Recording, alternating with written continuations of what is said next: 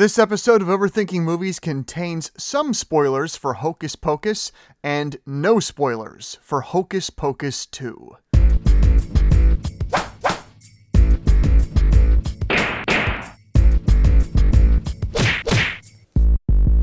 Welcome back to Overthinking Movies. I'm your Overthinking host, Brandon Hain, and today we are kicking off the Halloween season by taking a look at a movie that has become a yearly tradition for many. So much so that Disney has finally decided to give it a sequel. 1993's Hocus Pocus, a movie that many have forgotten for originally being released in theaters because it found the majority of its success rerunning on Disney Channel. This, too, is how I originally saw it at about 7 or 8, and at that age, I really enjoyed it.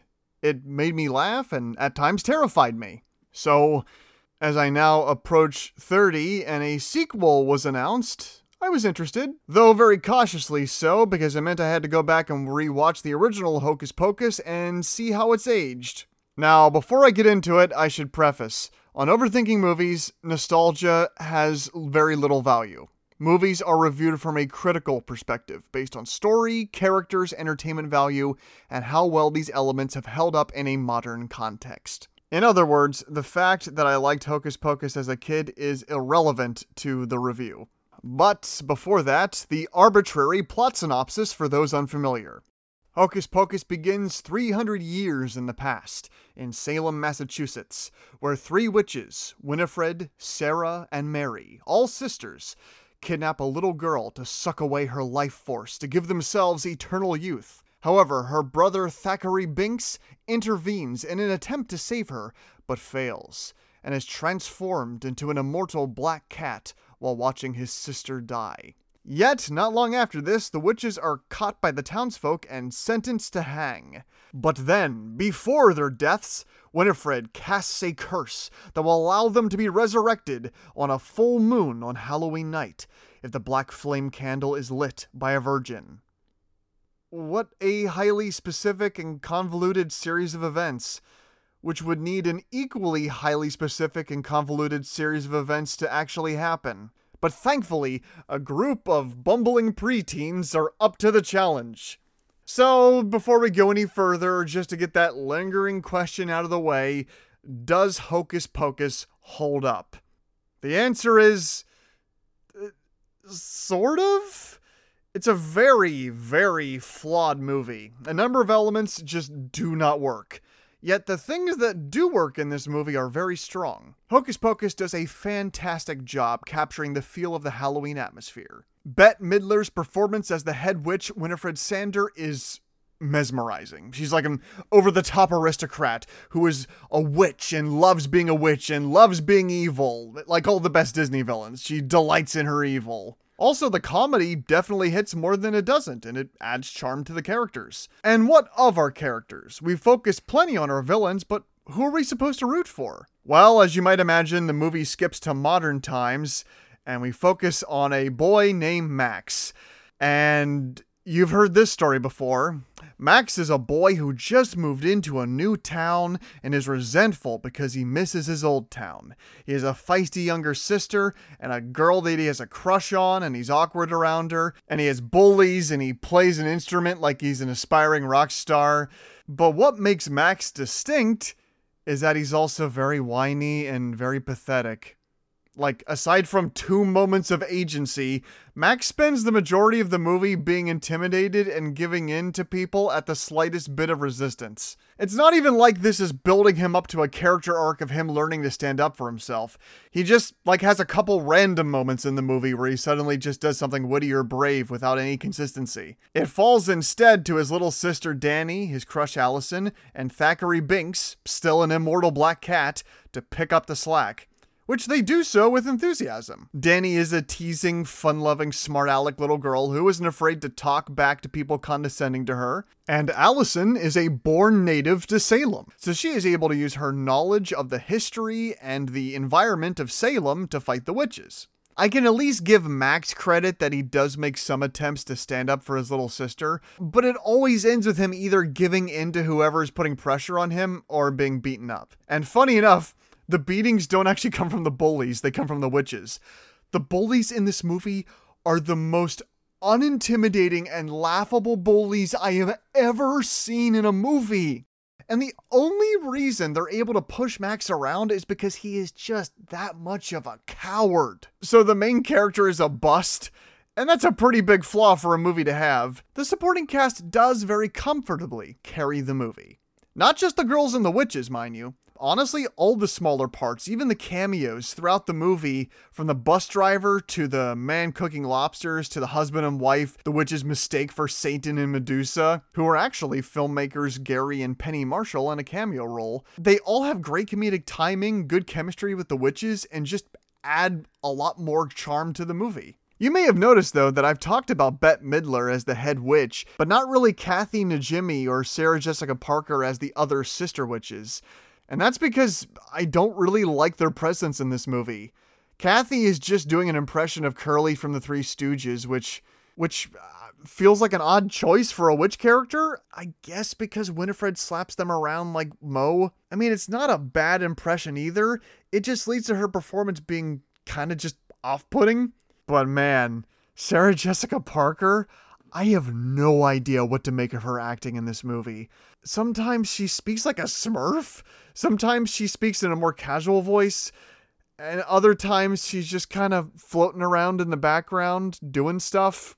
The only character element that stays consistent is that she's the sexy one who draws the attention of the male characters.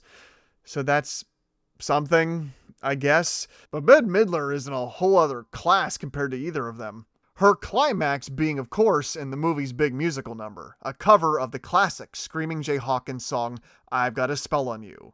This is the scene that everyone remembers when they talk about this movie, and for good reason. Not only is it a well-made and very memorable cover of a great song, but from a story perspective, it works on multiple levels. Right before the witches are hung by the townspeople, they actually sing for a bit to set up that they can enchant people with their singing, which is then paid off here. And Winifred not only uses the song to discredit the kids to the adults, to make it seem like Max is crazy for saying the witches are evil, but to give a solid explanation for why none of the adults are able to help the kids throughout the rest of the movie. And on top of all that, the performers on the stage were actually playing I've Got a Spell on You before the witches go on the stage, so it's not just like Winifred just pulled the song from out of nowhere. It's one of the only scenes in the movie where everything just comes together and shows all of the strengths of the movie just working at their peak. It's just a shame that the first third of the movie, where the focus is on the child characters without the witches, is such a slog to get through. And then there's also all that stuff about Max being a virgin and the characters making fun of him for being a virgin, which just feels way off with what you think a Disney movie would have. This is all to say that Hocus Pocus is not as mediocre as film critics at the time made it out to be, but it's also not as great as nostalgic audiences build it up as.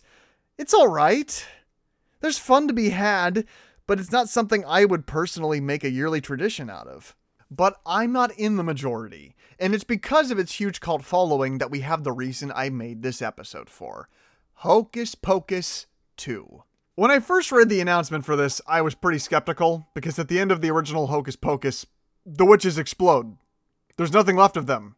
Thackeray Binks turns back from cat to human, he reunites with his sister, there's not much left open for a sequel. But I can say I was also intrigued, because on the other hand, Hocus Pocus 2 has the opportunity to weed out all the problems with the first movie and craft a stronger follow-up. To begin, Hocus Pocus 2 does something many sequels that have nothing to build from do. They just make up a bunch of stuff. We are given another flashback into Winifred and her sisters as children being antagonized by the villagers for their rude and sacrilegious conduct. This is all to set up new goals and plot devices for the witches, and also to paint them in a slightly more sympathetic light. Yet, the whole time I was watching this scene, the elephant in the room for me was, wait, so the witches just don't have any parents?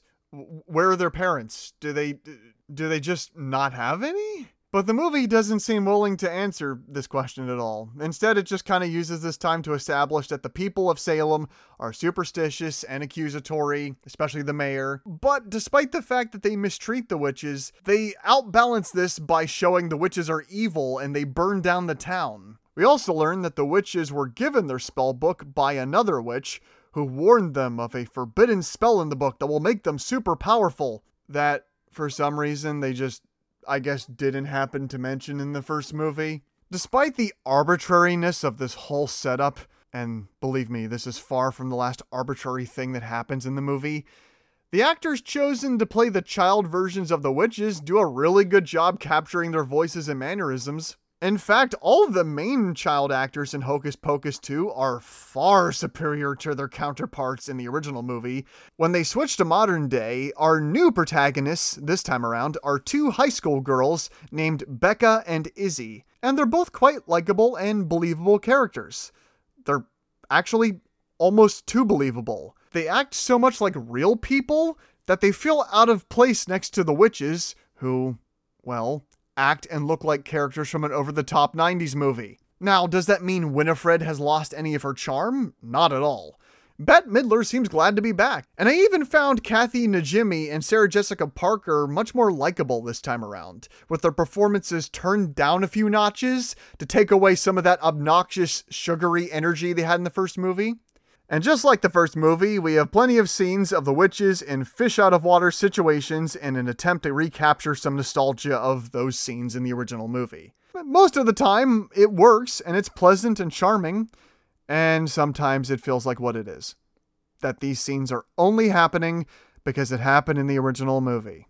Now, thankfully, Hocus Pocus 2 isn't as overloaded with references to nostalgia of the first movie like many other sequels to nostalgic movies, which is good because it needs to have something to make it different, otherwise it just makes you wonder why you're not watching the first movie instead. However, in an effort to be similar but different, it creates a diminishing effect. For example, just like the first movie, there are musical numbers, but they're surprisingly both underwhelming. One is actually an original song, but most of the lyrics are just, "The witches are back," and it ends up feeling lazy, repetitive, and forgettable.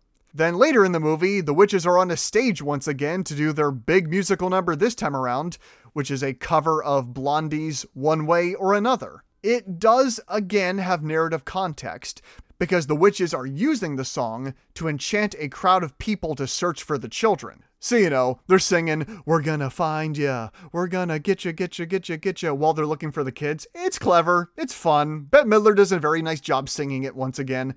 But the scene is so short, and there's no real context for why the witches know this song like there was in the original movie. They just kind of pull it out of nowhere. It's still one of the best scenes in Hocus Pocus 2. It's just definitely not on the same level as I've Got a Spell on You. Yeah, I know, I'm kind of just sounding like a broken record at this point.